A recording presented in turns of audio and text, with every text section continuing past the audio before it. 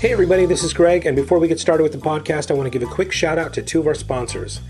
The first is a company that's very close to my heart, Dominar Studios. They're the makers of the Cloud Agent Suite. Their flagship product, Cloud CMA, is used by over 500,000 real estate professionals all across the country, and their customers have published over 15 million Cloud CMA reports. Also check out Cloud MLX, their front-end of choice solution, which won Inman News' Most Innovative Technology Award and has crossed over 200,000 MLS members under site license.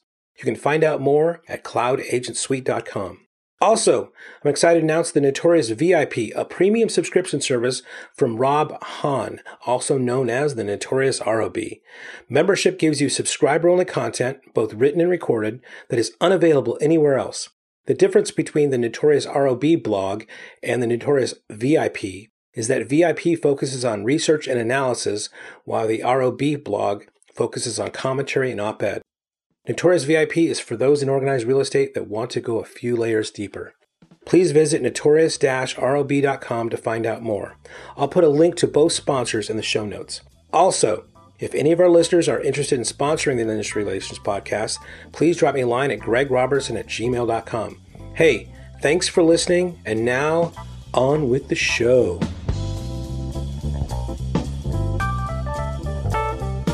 Hey everybody, and welcome to a special episode of Industry Relations with Rob and Greg.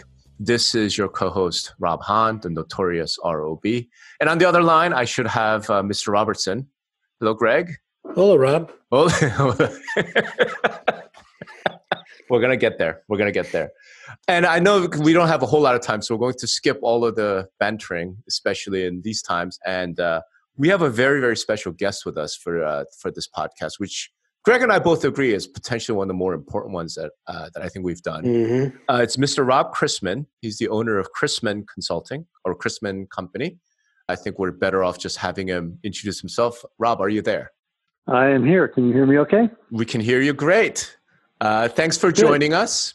And you're welcome. Yeah, about myself, I've been in the business since 1985. I should say the mortgage banking business since 1985. Primarily in capital markets, secondary marketing, selling loans, hedging loan pipelines, which we can talk a little bit about. Yep. And then left the day-to-day working world in 2008 after my mom passed away, and I wanted to see more of my kids and spend some time with my dad and deal with that and so forth. So I left the working world, but I continued to send a daily commentary out to the industry, which back then was I'd only sent it out to a couple hundred people, and over the intervening 12 or so years, the subscription rate has gone up dramatically, and that's what most people know me for. All right. So I think it's very, very safe to say that you really do understand the mortgage market from, sort of the retail level all the way up through, to your point, the capital markets, what happens after the mortgage is originated, right? Yes. Okay. Yeah, it's like a manufacturing process. Right. It's good to know something about every step of the way. Right. So I think where we want to start with, Rob, is as we sort of talked about in the pre-show, Greg and I are on the sort of brokerage MLS technology side of the real estate industry. And what's interesting about this from our standpoint is, a lot of our listeners, a lot of our friends, they work with mortgage and financing like every single day. And yet we felt like not a whole lot of them, certainly not us. We don't necessarily understand exactly how this all works, the entire manufacturing process. And the genesis of this is that I've been seeing a number of articles that have been forwarded to me, a lot of conversations, it's just on phone and email, that there's potentially a tsunami headed towards mortgage, which will obviously impact the entire housing industry. And we just really wanted to kind of get your take on that. So I thought the place to begin maybe is just maybe like a 5-minute, 2-minute, explanation of the mortgage process, the mortgage market. Okay, and just so Rob knows, the other Rob, not you, Rob, is the way this thing works is he's the conspiracy nut and I'm the voice of reason. That's right. Just so you get a grasp of how this normally works out, okay? That's right. Tinfoil hat and me just bringing him back from the edge. Just bring him back from the edge. It's good to know. I've heard stories of those jets flying way overhead with the contrails, doing odd things. So, sure, I can explain a little bit about it. And I think it's important for your listeners to understand that it is something that's being manufactured. The mortgage is a product. If you think about and I'll use the automobile analogy because an assembly line is pretty much how the mortgage industry works. So if you think about a car, you have a manufacturing plant and you bring in raw ingredients or raw materials such as, the windows might be manufactured in one place and the tires might be manufactured in a different place, and the door panels and the electrical wiring and the dashboard and the roof and the engine and the transmission, et cetera, et cetera, et cetera. All these things are brought together by a car manufacturer. And as the car starts down the assembly line, start with the axles and the transmission, however it works, however it's manufactured. Mm-hmm. And you produce a car. And however long a car takes to manufacture might be a couple hours, might be a couple weeks, I don't know. A mortgage takes, weeks and weeks and weeks. If you think about a mortgage, the ingredients come together, whether it is, the borrower comes in and then you run the credit report, take the application, take a look at interest rates. They figure into things. The loan is underwritten. You look at the property, the collateral, make sure that's sound. And the loan, goes through an assembly line, right. And then docs are drawn and the loan, the house goes to title and money passes through an escrow and out pops a mortgage. And we're talking about mortgages here. We're not talking about cash financing, right? Which would be a whole different topic. But out comes a mortgage or a first, first lien. And then the question is, then what? Well, right. Going back to the car analogy, you have a market for that car. You have buyers for that car. And when that car comes out and you have a potential buyer, a couple comes to the car lot and looks at the brand spanking new Chevrolet or whatever it is, they want to know that when they get in the car and turn the key, the engine turns on. And they want to know when they put their foot on the brake, the brakes go on. And they want to know when the gas works and they can unscrew the gas cap. And it is a functioning car. It is a quality product that this couple wants to buy. The same thing happens with mortgages. When a mortgage is minted or produced, the buyer of that, and we'll talk about buyers here in a little bit, but the buyer wants to make sure that what they're buying is a good quality mortgage, that the appraisal was done correctly, that the borrower has the ability to make payments, that the documentation is correct, that the originator was licensed. So all these things that go into making a mortgage, the buyer wants to make sure that it's sound, and that they won't be the subject of a class action lawsuit down the road because the buyer or the borrower didn't really have the ability to repay and had their arm twisted by the loan officer. You want to avoid those things. And so the loan is sold into the secondary market, which, if you think about a mortgage, and I imagine a lot of your listeners have mortgages, every month during normal times, they make their monthly payments. And maybe they make their monthly payments to Wells Fargo or Citibank or Chase or B of A or somebody, ABC mortgage company, whatever it is. Right. And so off their payment goes every month, and it's automatically taken out of their bank account, whatever, and it goes off to the servicer of the mortgage. And the servicer of the mortgage may or may not be the actual owner of the mortgage. In all likelihood, they aren't. In all likelihood, the vast majority of mortgages, well, I should say most mortgages, are packaged into mortgage-backed securities and sold in the secondary markets. And who are they sold to? Well, they might be sold to a money manager in Sydney, Australia. They might be sold to the Kentucky State Troopers retirement plan. They might be sold to Allstate Insurance. They might be sold to whoever.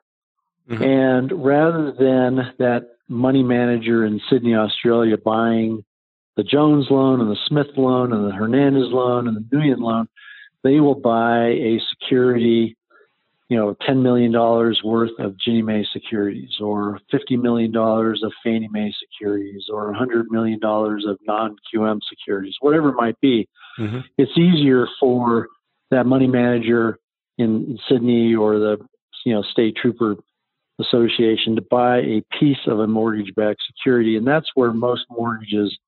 So although you may send your monthly payment into ABC Mortgage, in all likelihood, they are turning around and forwarding that on to the end investor. And so, like I said, when I started, it's important for listeners to think about the mortgage as a product, as a good that is manufactured and sold to a buyer. And that buyer wants to own that income stream, wants to own that monthly, those monthly payments. So that's kind of mortgage lending in a nutshell. Okay. So with that background. So look, can I just, so, the dumber one of here in the room, just so can I walk through this make sure that I understand what's going on here real quick?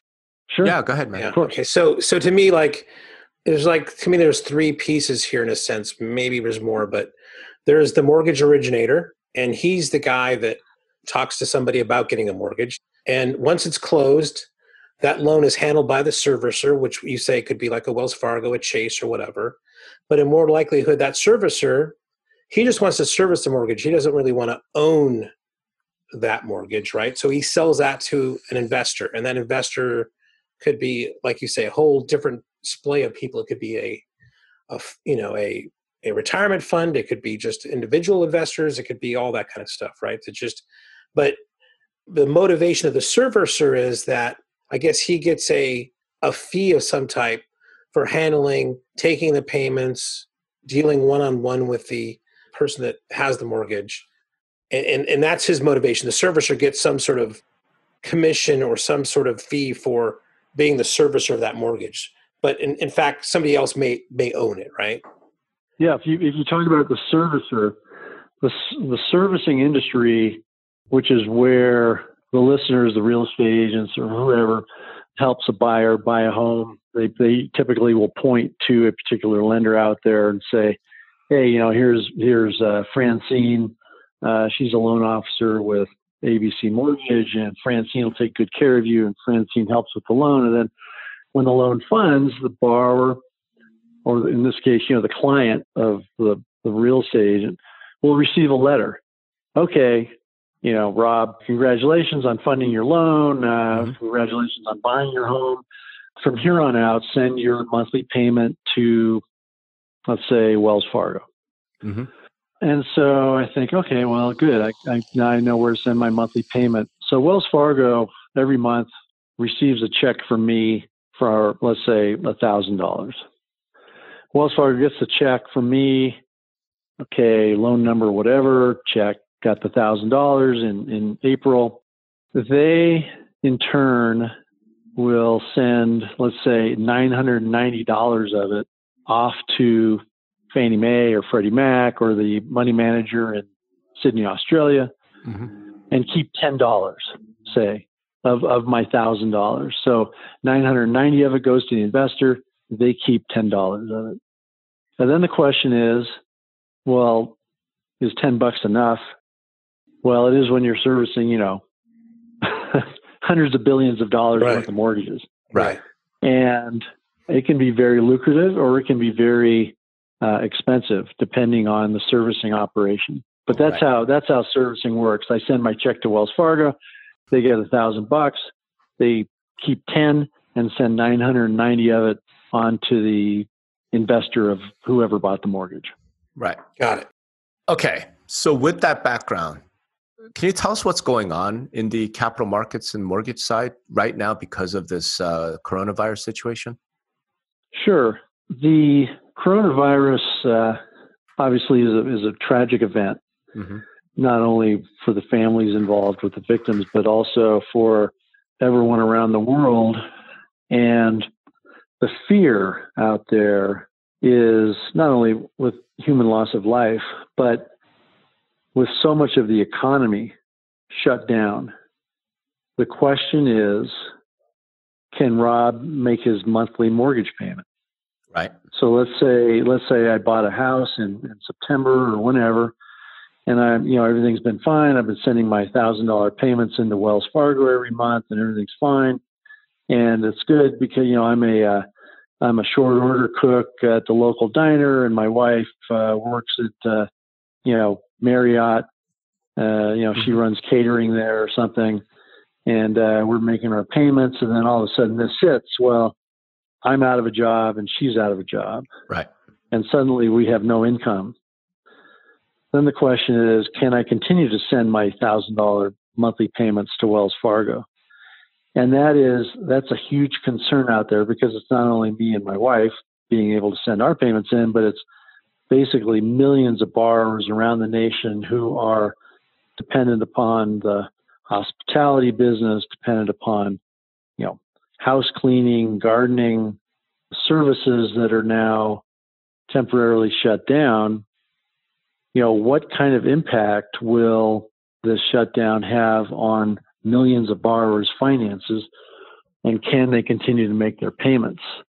Right. So that is the overriding concern right now. It's a credit risk concern, not only for people who've been making their payments, but also for potential new borrowers who are out looking at homes or want to look at homes or somehow virtually look at homes. Maybe their jobs have been impacted by the shutdown, maybe they have not, but it's a tough situation for lenders to be in if somebody has not been impacted by the shutdown.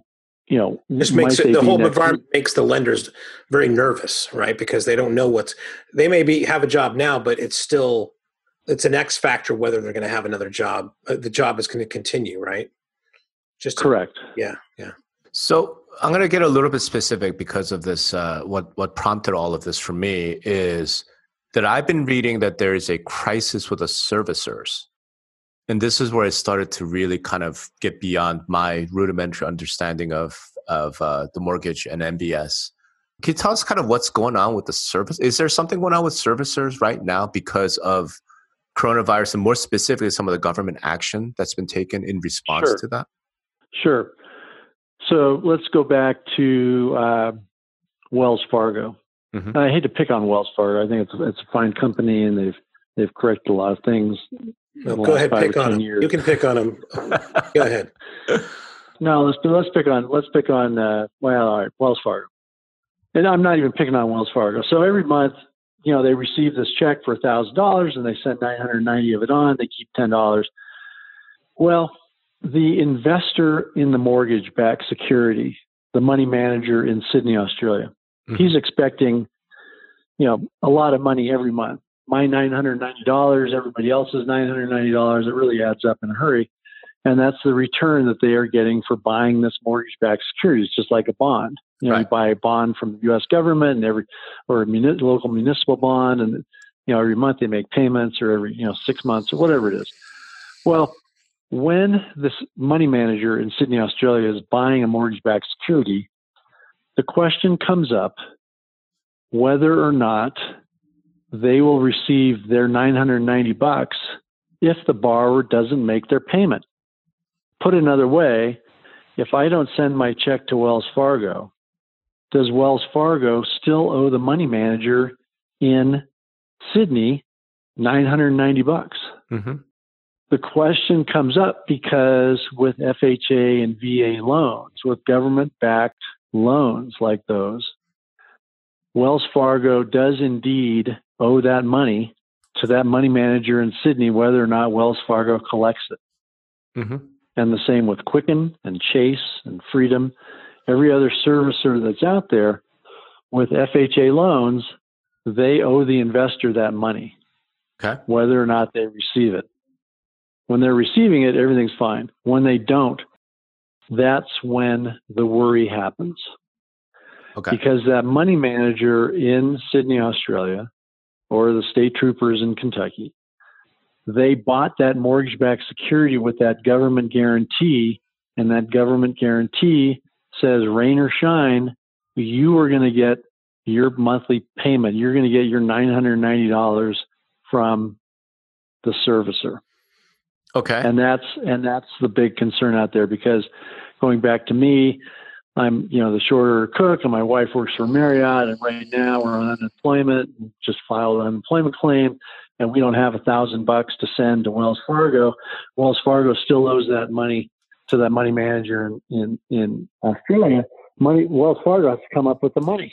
They've got to come up with the money, which for the banks is not, it's a big deal when you multiply. It's just not one FHA loan. It's tens of thousands of FHA loans out there. With Wells Fargo, they have a certain amount of financial strength, as does Chase, as does B of A, as does US Bank, as does credit unions, whatever it might be. Mm-hmm. If you are a independent mortgage bank that's not tied to a bank, if you are a lender like Quicken, Freedom, Loan Depot, United Wholesale, they don't have millions or billions of assets sitting in the bank waiting to send to investors in their mortgage-backed securities for Ginnie Mae loans, Ginnie Mae securities backed by FHA and VA loans. They don't have that capital. They don't have that much money. And so the big concern out there right now is with the independent mortgage banks that are not tied to banks, do they have the capital to make the payment to the investors? Because when the investors bought the security, that was the guarantee of the U.S. government that they would receive the principal and interest every month. So, Rob, obvious question is, when does the U.S. government, the GSE guarantees then kick in? Well, immediately. Okay. Month number one. The current topic throughout the industry is talking about forbearance. The government has come out and talked about Fannie Mae loans and Freddie Mac loans and FHA VA loans, that the government will allow the borrowers out there, because of the hardship, not to make their payments. Right. And the servicers are saying, well, wait a minute. You're telling the borrowers that they don't have to make their payments, but yet us at Quicken Loans owes that money manager in Australia, $990 times, a million or whatever it might be. Mm-hmm. How are we going to do this? How are we going to figure this out? U.S. government, you can't do that to us.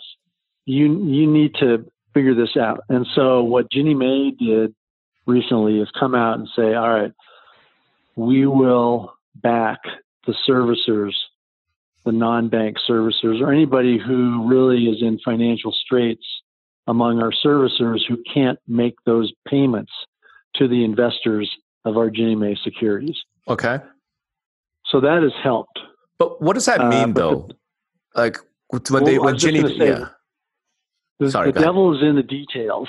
Everybody at this point is waiting for Ginnie Mae to come out with the details. There are a huge number of questions out there that remain unanswered with regard to the program and how it's going to work. Mm-hmm. And really the magnitude of what we're dealing with here has never been seen before. It's a common question. Was this just like 2008? No, this is actually much worse and much more dramatic than 2008. That's because the unemployment rate has gone up so quickly, and the size of the unemployment numbers. Is that why?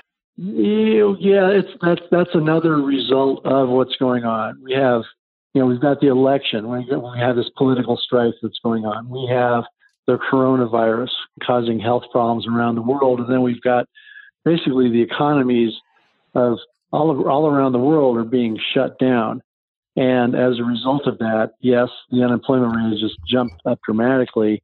But B, the municipalities out there, the mortgage-backed security markets, the commercial paper markets, they've all been impacted because, as a quick aside, you might have listeners who have helped somebody buy a small strip mall in the downtown area. And in the little strip mall, maybe there's a 7-Eleven, maybe there's a dry cleaner, maybe there's a little grocery store or whatever.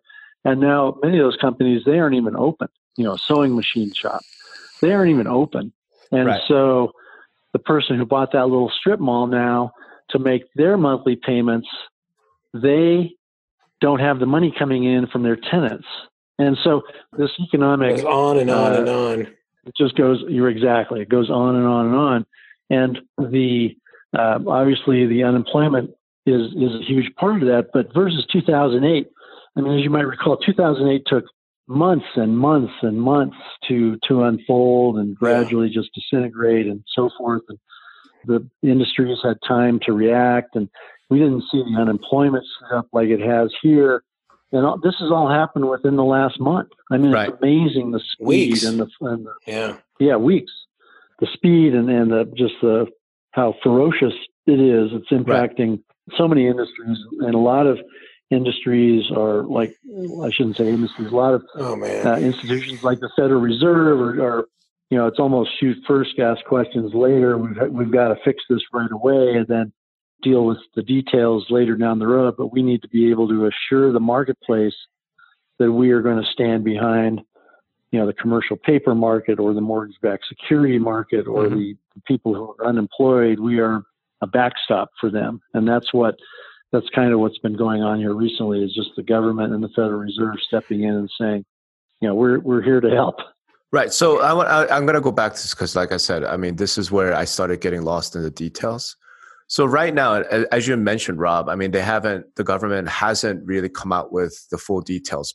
But I guess what I'm wondering is if it's month one. So let's take the example of Wells Fargo. I'm Wells Fargo. I'm the servicer on a bunch of loans.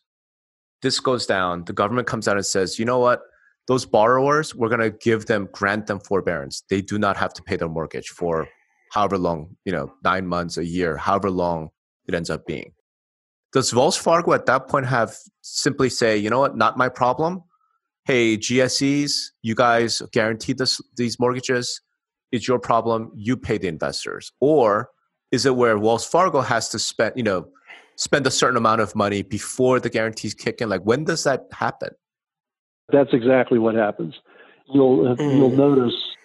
You mean the second scenario where Wells Fargo has to lose a bunch of money first? Okay. Well, they I wouldn't use the term lose quite yet. Okay. I would say they have to advance the money. Okay. But you will notice that when you look at the stock prices of Chase and Citi and Wells Fargo and other financial institutions, they really have tumbled. Mm-hmm. And part of that is due to the uncertainty that's out there and how long will they have to come up with funds before the government starts reimbursing them. And that's one of the questions that has yet to be answered. I see. So the mechanism is actually the servicer still has to forward the money to the investor, and then the government will reimburse them. Yes. But that's fine. But you said before, that's okay if you're a bank, right? But if you're Quicken Loans or these other, and from what I'm reading, it's like the guys like Quicken Loans, these guys that aren't banks, they've been killing it, right? So a lot of the new stuff is on these non-bank type of servicers, right? That's correct. Yeah, it's a huge problem for, as I said, the United Wholesales, Quickens, Freedoms, Loan Depots, the non-bank servicers that are out there. They've been doing very well volume-wise. They've offered some very good pricing in the last year or so. I mean, they've really taken a lot of market share from the banks. Politicians have raised waved red flags. Regulators have waved red flags in terms of the non-banks taking such a lion's share of lending from the banks because they don't have as much capital to withstand a shock like we're seeing now. So there's a lot of concern out there. They're doing those kind of what they call, the CLOs, right? These companies are bringing on a lot of debt in order to service these loans, right? When you talk about raising debt, I automatically think, they're selling bonds in the secondary market to raise cash. So I think what I'm trying to think is that unless they need a certain amount of assets or a certain flow of assets to go through there to kind of to bring on more mortgages, right? If they're not able to, and I don't know how they get, I guess it's more of a flow thing than it is acquiring debt. It's more, they need the pipeline to keep moving. And if the pipeline stops, then they have the problem. Exactly. Right. That's exactly what happens. Going back to the car manufacturer's analogy, you're a car manufacturer, you have $50,000 in the bank, and you spend all $50,000 on building your first car, and you sell it for $55,000, then you put $50,000 back in the bank, and you've got $5,000 of profit. And then you build another car, and you make another $5,000. You make another car, and 10. That's how manufacturers work. They make a little bit off of everything that they produce. Same thing with mortgages. Same thing that United Wholesale and Quicken do. The volume, they might not make as much per loan, but they will make a $200,000 loan, and they will pool it and sell it. And let's say they make $1,000 off the $200,000 loan, and they take that $200,000 and they pay off their warehouse bank because they had to borrow that money to make that $200,000 loan. So they pay off the warehouse bank. They give them $200,000, and then they've got $1,000 of their own capital that they bank away. And it's a numbers game. The more you do, the more capital you raise, and the larger your warehouse banks can be, and the more financial strength you have in the marketplace, and you can do some different things as you do more volume. But in general, as I said, independent mortgage banks are more thinly capitalized than depository banks. So, Rob, let me ask you, with some of the numbers I saw from a report that I saw, and again, I'm going to assume that some of the audience is pretty sophisticated about this. Unless I'm wrong, servicers pay to acquire the servicing rights to these loans, right? Yes. And what I'm reading is they typically pay about 1% or 100 basis points of the total loan amount, and they pay that up front. Right. Okay. And then what I'm reading is typically the servicer can expect to make about 30 basis points or a third of that 1% they paid out every year. So break even is, roughly 3 years and a quarter or something along those lines. Now, the piece where I started getting lost was apparently these servicing companies go out and lever up, meaning they borrow money from, whether it's banks or whoever, they borrow money to pay that 1% purchase price because that helps them with their profitability. And what I'm reading about is because of the government forbearance action, that a lot of these guys are running into margin calls. Can you tell me, explain what that's all about? Because that's where I started getting, what? Well, there's two kinds of margin calls that are going on right now in the industry. Well, I'll take the first one. Can you explain first what a margin call is for people? Sure. Or the easiest way to think of that is, let's say I sell a security to Morgan Stanley, and that security is going to Morgan Stanley. You can sell securities. The mortgage-backed security market, you might tell Morgan Stanley, hey, we want to sell you this mortgage-backed security, and you know what, we'll deliver it to you in May or June or July or April or whenever you tell Morgan Stanley you're going to send them. You sold them a security, you're going to deliver it to them out in May. Okay, all well and good. Morgan Stanley is expecting the security to be delivered by you out in May. And let's say you sold it to them at a price of, pick a price, par, 100 cents on the dollar. Time goes on, and the bond market shoots way up in price. The Federal Reserve comes in, they're buying mortgage-backed securities. REITs are buying mortgage-backed securities. Things are good. Prices go way up, and suddenly something you sold Morgan Stanley at par at a price of 100 is now worth 106. So there's a difference there of 6 points. So Morgan Stanley looks at that and says, okay, if we were to liquidate this position today, if they were to buy it back, if they weren't going to deliver the loans, if they wanted to get out of this position, they would buy it back from us at 106, and they would owe us 6 points. Mm-hmm. Well, 6 points is a lot when you're dealing with hundreds of millions or billions of dollars of securities that are outstanding. And that's exactly what happened on the security side, is that mortgage-backed securities were sold out in April and May and June. The prices rally.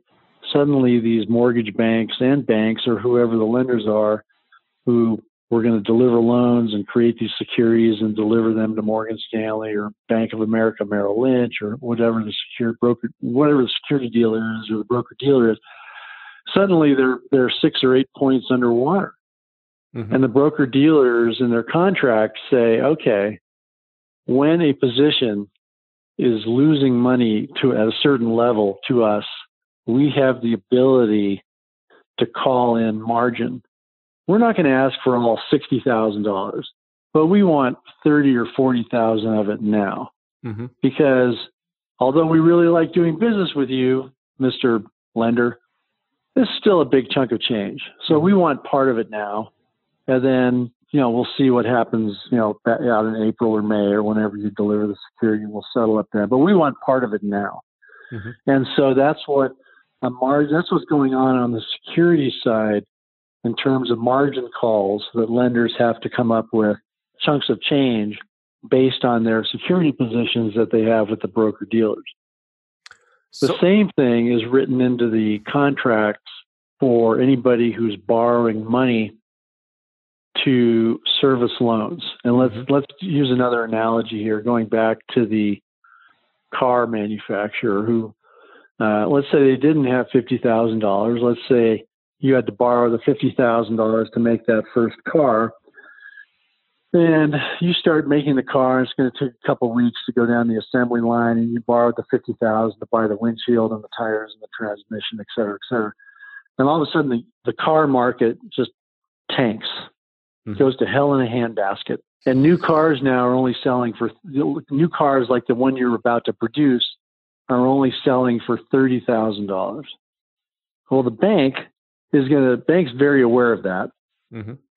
And it's going to say, hey, you borrowed $50,000 from us to make this car, and now you're going to sell that car, and you're only going to sell it for $30,000. And so where are you going to get that extra $20,000 from? And I don't know what I'll do, but right. There's something. And that's what's happening on the servicing side. The servicers have borrowed money to put servicing on their books. Mm-hmm. It's all well and good when everything's going well. Right. But now, if the value of servicing is going down because the investors in the mortgage-backed securities, the money manager in Sydney, is going to get his money regardless of whether the servicer receives it or not from the borrower, well, then the value of servicing goes down because companies and individuals are saying, oh my gosh, they're going to have to come up with this money. Sure, the government will pay them off eventually, but now they're going to have to come up with it because that guy wants his money because he invested in government-backed security. So the servicers out there are saying, oh my gosh, what's going to happen? And when they borrow money because they think it's going to be worth a point, and now it has almost no value, then the companies that they borrowed money to increase their servicing portfolio come back to them and say, hey. Right. Margin call. Margin call. It was worth a point back then, but now it's worth next to nothing. And we don't know where you're going to get the money from, so we'd like part of ours now. Right. And that's what's going on. It's a long-winded explanation. What is the scale of this right now, Rob? I mean, what is the value? I mean, how much are these servicers coming up with in order to make these margin calls? Well, that's a good question. I've seen a lot of estimates, but I mean, it is a tremendous amount of money. If you figure there's about $15 trillion of mortgages outstanding, and not everybody is not going to make their payments. Right. We're very fortunate that a lot of people are going to continue to make their payments. Nobody at this point knows who's not. Mm-hmm. So they're trying to extrapolate using the unemployment data that we talked about earlier. Sure. Trying to figure out, all these people who are now unemployed, how many have reserves, how many don't have mortgages, how many have mortgages. I mean, it's a very complicated picture, but it's a tremendous amount of money. So 15 trillion. So 1% would be 150 billion, right? Right. And then they levered some portion of that 150 billion. So I don't know. Let's just, we're talking tens of billions of dollars, basically, that services are looking to have to pay for margin calls. Correct.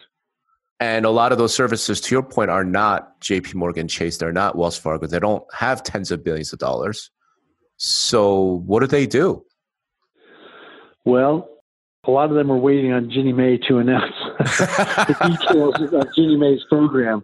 Right. I mean, seriously, it is the industry is taking a breath right now. Yeah. And waiting. And I know that various mortgage groups are definitely making their voices heard for regulators and the Federal Reserve and the U.S. government to say, right. hey, you don't want to drive Quicken and Freedom and United Wholesale and Loan Depot. You don't want to drive us out of business, right? Because we actually perform a good function for buyers of homes and for real estate agents, borrowers, so forth. Right. So let's figure this out. Yeah, it's like on the surface it seems great. Okay, they're government backed.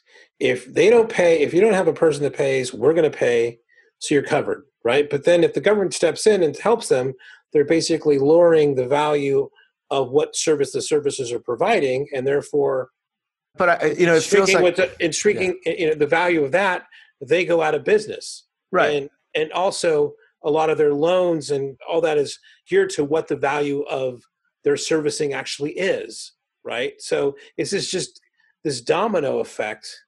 Some guy, like I said to you before, Rob, right. Some guy ate a bat in China and now everybody's just screwed, right? I mean, it just like goes on and on and on, man. Let me ask you one other question, because this is the other part that I didn't quite understand. Because basically this paper that I read, it's talking about, number one, the forbearance, which is obviously the real big, enormous problem for the servicing community. Since they owe the money to the investors no matter what, sure, there's government backed, but if it's reimbursement, like they just don't have enough cash to keep paying the investors and wait for the reimbursement. Plus, all those rules are not set in place. We have no idea. So there's that piece. The other piece that I read, Rob, was that the Federal Reserve has been buying enormous amounts of MBS, mortgage-backed securities, in the market, right, in order to keep the liquidity up. And that is apparently causing a problem for lenders to hedge their positions. Could you explain what that's all about? Sure. I could have gotten into that when I was talking about the margin calls earlier. Right. So if going back to the example where, a month or two ago, a lender sold Morgan Stanley a bond, $10 million worth of mortgages in a security, and said to Morgan Stanley, hey, we're going to give you $10 million worth of mortgages. We're going to deliver it in May. It's going to be a nice, tidy security. Morgan Stanley says, great, we'll pay you par. In ordinary circumstances, that's all well and good. Mm-hmm. However, when the Federal Reserve comes in after that and says, you know what, in order to lend stability to the marketplace, we are going to start buying mortgage-backed securities, what happens then is the price goes way up. Right. It's almost as if, somebody's trying to corner the market on Ferraris, and they have unlimited amounts of cash, and they just start buying Ferraris, and the price goes way up. The same with mortgage-backed securities. The price went way up, and it exacerbated the issue, because instead of that mortgage-backed security kind of going up and down around par, 99.5 or par and a half or 101 or whatever, kind of waffling around. When the Federal Reserve came in and said, we're going to stabilize the market, we are going to provide a market for all these mortgage-backed securities, everybody said, holy smokes, they're going to want to buy $20 or $30 billion a day of mortgage-backed securities, plain and simple, supply and demand. You've got a home on the lake, and suddenly somebody comes in and starts buying all the lakefront property. Suddenly your house goes way up in value, and you run out of property for them to buy. Well, mortgage-backed securities, we're only producing so many mortgage-backed securities every day. And if the Fed is coming in and being the only game in town and buying that much, the price goes way up. And suddenly these lenders who sold this security to Morgan Stanley at par, suddenly they're looking at 106, whereas if the Fed hadn't quite come in with such fanfare in an effort to lend stability to the marketplace, maybe the price would be 101 or 102, and there'd be a slight difference, and Morgan Stanley wouldn't be making margin calls because suddenly their positions are only a point or two underwater. I mean, now they're 6 points underwater. So Morgan Stanley says, we want part of that now. But that's what's happened. The Fed, I think, just my opinion, but I think it's been generally greeted as such. The Fed came in and was too exuberant in their wanting to buy mortgage-backed securities, just like somebody was too exuberant and wanting to buy up all the lakefront property in a hurry, and the price just goes up and up and up. And suddenly you've got that last holdout. They can pretty much command whatever price they want. Well, with mortgage-backed securities, not quite that bad, but it's similar to that. And so the Fed has scaled their purchases back a little bit. I think they've realized we don't have to create this much demand for these, and we can tone things down a little bit and let the market settle down a little bit. So I guess one of the questions I have is, okay, so that's the technical, like what's going on in the financial capital markets. At the end of the day, what does this mean for real estate brokers and agents and buyers out there? What does it mean for the country, right? I mean, in a sense, I remember, I don't know if you remember this, Rob, but there's a point, and I believe it was like 7 or 8, when I went to an Inman, the Inman Connect conference, and they had Nouriel Roubini speak. And like, I left that breakout session like wanting to hug my kids. I'm not sure. Right. Getting kind of the same feeling, unless Rob here can tell me the bright spot here. How do we get out of this, or what do I buy right now that's well, later? Hey, Greg, can we deal with how we get out of this? Because what I'm trying to understand is we have already heard that non-QM loans are just gone.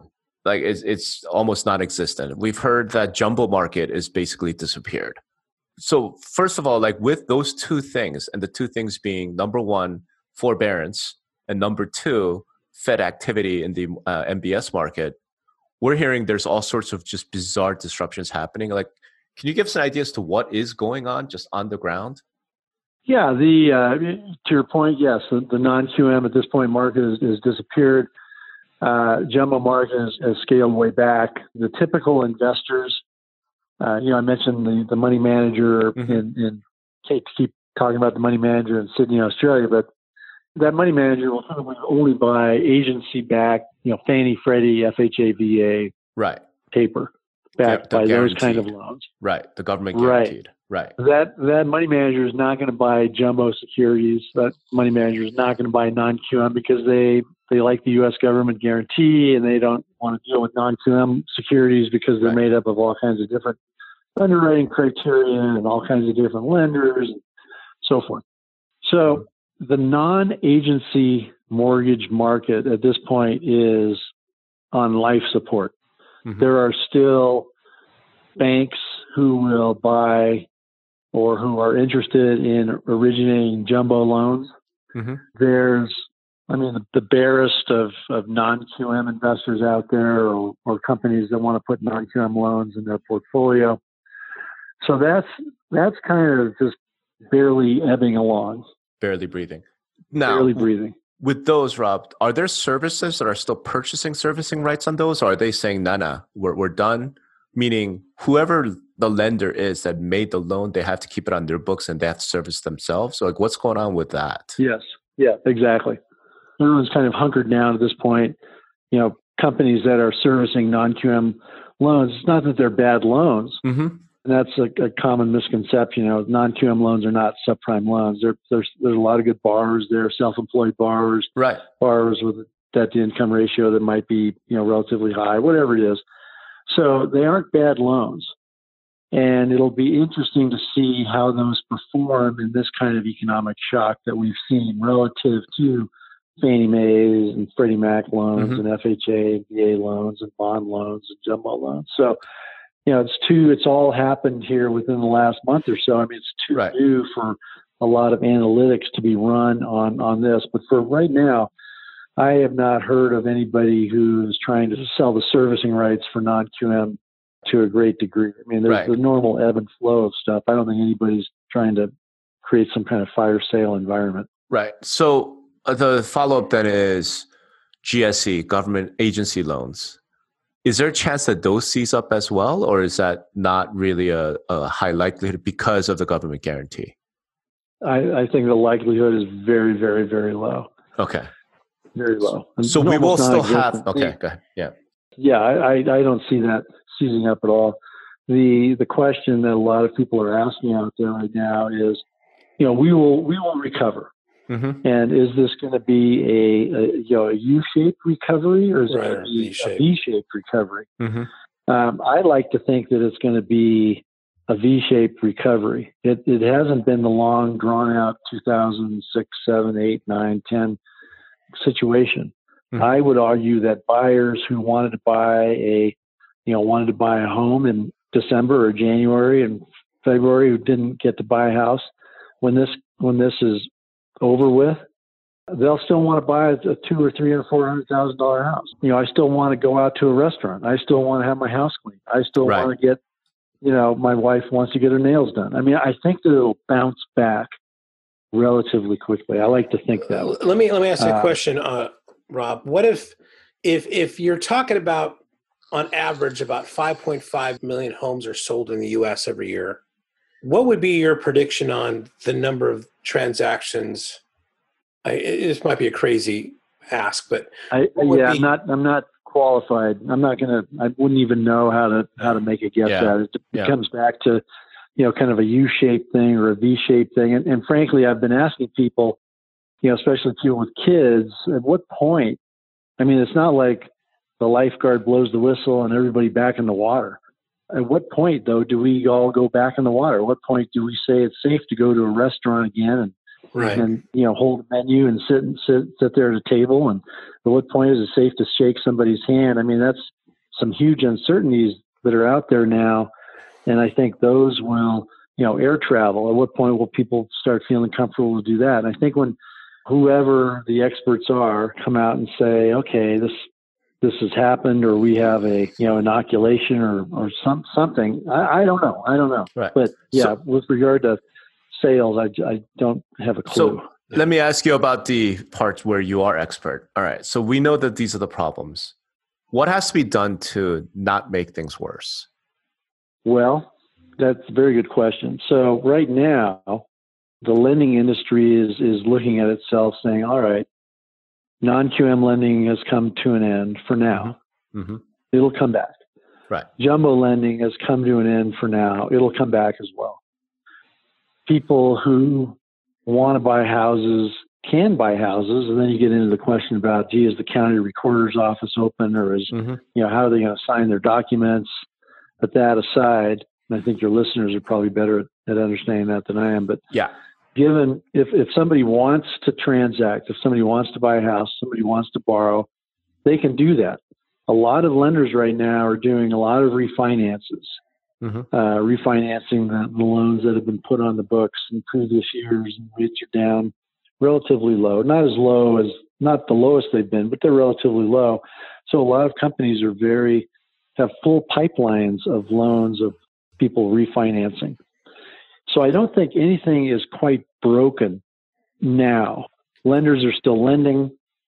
Borrowers are still borrowing. Refinances are being done. I think March shaped up to be a very, very good month for a lot of lenders because of the refinances.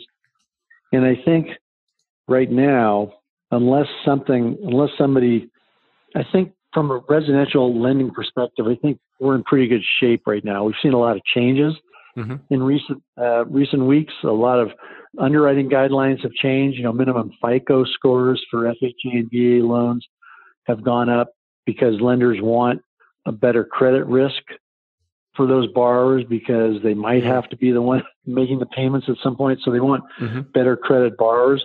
But I think for the most part, if somebody comes in and needs a loan, it's, some 80% loan to value loan on a $200,000 property in, Des Moines, I don't see a problem with getting a loan right now, as long as they have a job, as long as they have the ability to repay. But if you're a servicer, would you want to bid on that loan from Des Moines? Since the borrower, under the current forbearance rules, it seems like they could just say, great, I'm in the house, I don't have to pay for a year. I think that some companies and some people will come out of this having made some very wise financial moves. Okay. Does that make any sense? No, what do you mean? Well, it's like, oh, when you go to a cocktail party, it's a nice house, and you're talking to the host, and the host says, oh yeah, I bought this house in 2012 at the bottom of the market. Right. Well, I mean, there is a bottom. Right. I think we will rebound. I think that servicing will be worth more in the future. I think that, property values, and I haven't heard of property values really taking a dive. It's almost like everyone's taking a timeout. And when this thing resolves itself, things will get back to normal. I don't see a deteriorating property market like we saw in 2009, 2010. Mm-hmm. Yeah, because that's a question that Rob and I argue on. I mean, I've heard some people saying that, oh yeah, prices are going to go down 20%. I'm like, how is that even possible? I mean, it's still a supply-demand problem. I mean, I don't think that at all. I actually think it's really possible, though, in certain pockets, right? I mean, it sounds to me like luxury is just going to get hammered. Santa Clara Valley, San Francisco, place in Manhattan. Some of those places that were arguably inflated heading into this, I think, are due for a correction. But some, like I said, Des Moines. I just don't see. Some of the people still need a home. They still want a roof over their heads. Yeah. But if there's no jumbo financing out there, then how many people can afford to pay $9 million in cash, right? True. Anybody that could pay $9 million in cash could be like, I'll give you $5 million, right? Because what's your choice if you have to sell that house? Yeah, maybe. Yeah, but to your point, anything that's conforming, I feel like is going to be fine. I guess as long as the government guarantee is good and there's investor appetite for agency loans. My biggest concern was really around the servicers because, like I said, with forbearance rules in place, I guess it sort of really raised the question of, okay, well, how do I make money if these people don't have to pay? And then the whole question, to your point, you guys did the analysis, say, okay, how many people would take advantage of that? And how many people would just keep paying even though they don't have to in theory? Yeah, it's a huge financial question mark out there. Mm-hmm. It's all, and I think the government stepped in as quickly as it did, mm-hmm. based on the playbook that was created in 2008, 2009. Right. They didn't want to go through that again. They stepped in. They said, okay, we're here.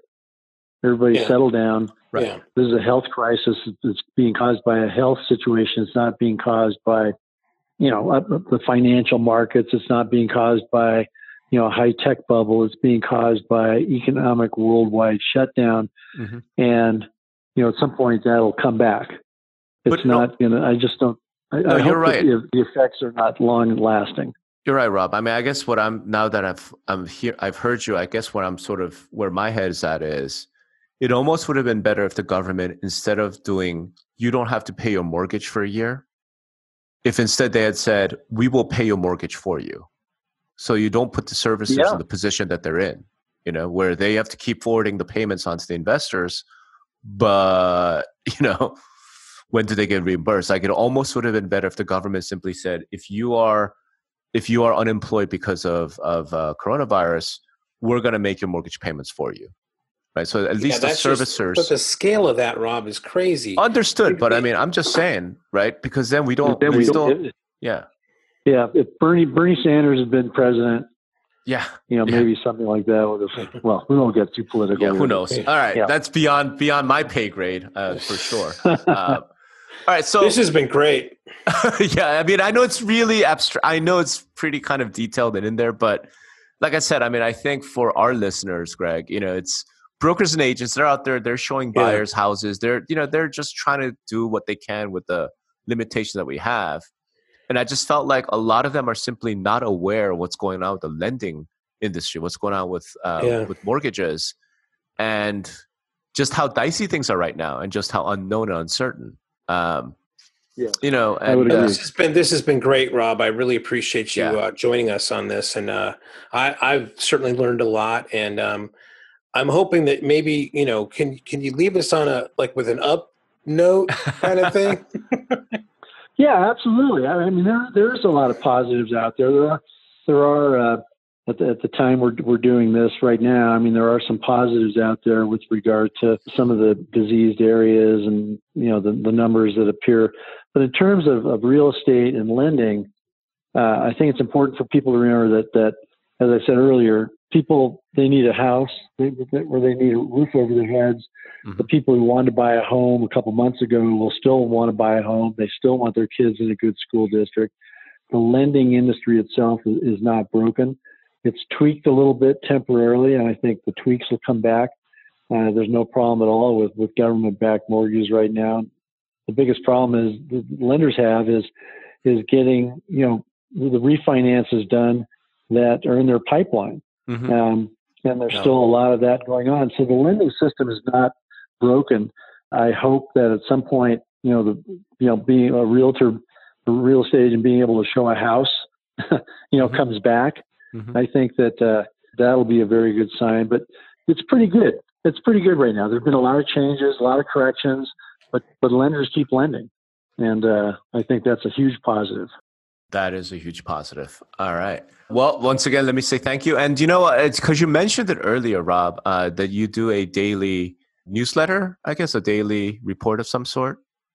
I do. Yeah. It's free. And there's always a joke, so I guess people like it because of that. But yeah, if somebody wanted to sign up, it would just be www.robchrisman.com, R-O-B and then C-H-R-I-S-M-A-N. So www.robchrisman.com, and it takes about 60 seconds to sign up.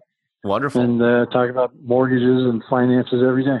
I think I'm going to have to go sign up, and I would encourage any of the listeners Absolutely. Who are more interested in the sort of the mortgage financing lending world, because like I said, I mean, the real estate world is just so tightly connected to the mortgage. I mean, we all know this, and yet, I feel like there are times when we don't really pay a whole lot of attention to what's going on there. I think it would be great to go sign up for the newsletter. With that, let me say thank you once again, Rob. It was a real pleasure.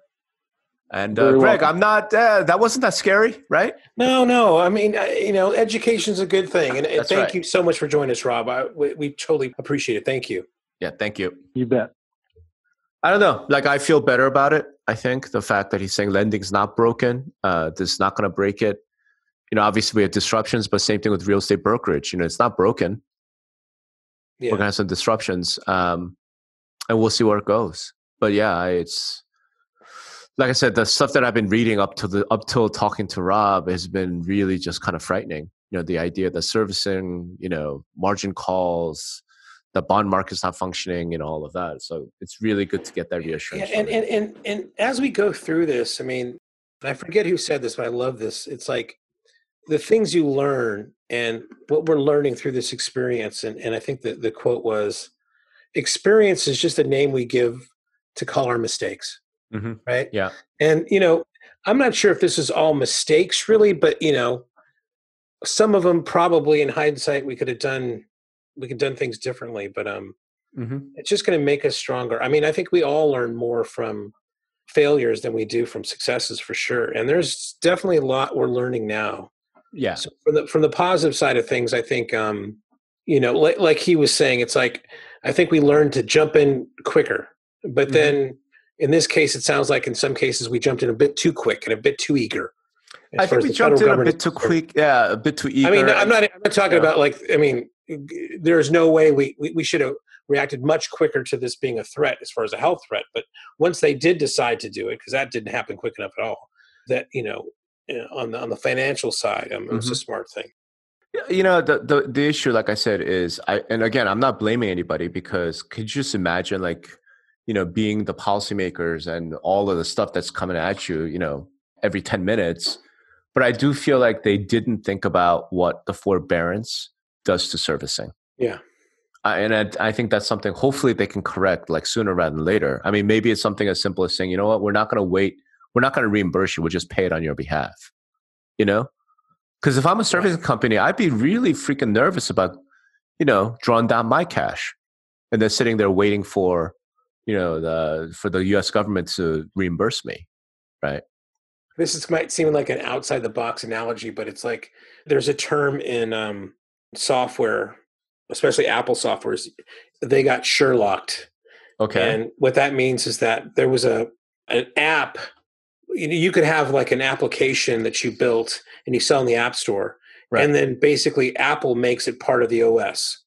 Okay. Right. And the very first thing that happened, there was an app that Apple came up called Sherlock, and I think it was some sort of search thing. Okay. There was like a pretty good search app in the App Store, or, available in the market at that point. Sorry. Mm-hmm. And then when Apple announced that it was built into the system, it took that company out of business. Right. There's been several examples of features that have been incorporated in the MLS, or not MLS, but the OS of the computers that basically render these third-party solutions, Oh yeah. moot. No, Amazon's been doing that with Amazon Web Services for a while now. Yeah. So or Amazon products, right? Yeah. Exactly. Yeah. So there's that. All right. I think we went quite long. Hopefully you and I could do another one this week sometime and talk about long term, because I know that's a topic. But if anybody made it to this point and you have something you want Greg and I to discuss, we would love to hear from you, because we're all locked in our houses. So, all right, man. Well, you stay safe, bro. You too, brother. All right. Thanks, everybody.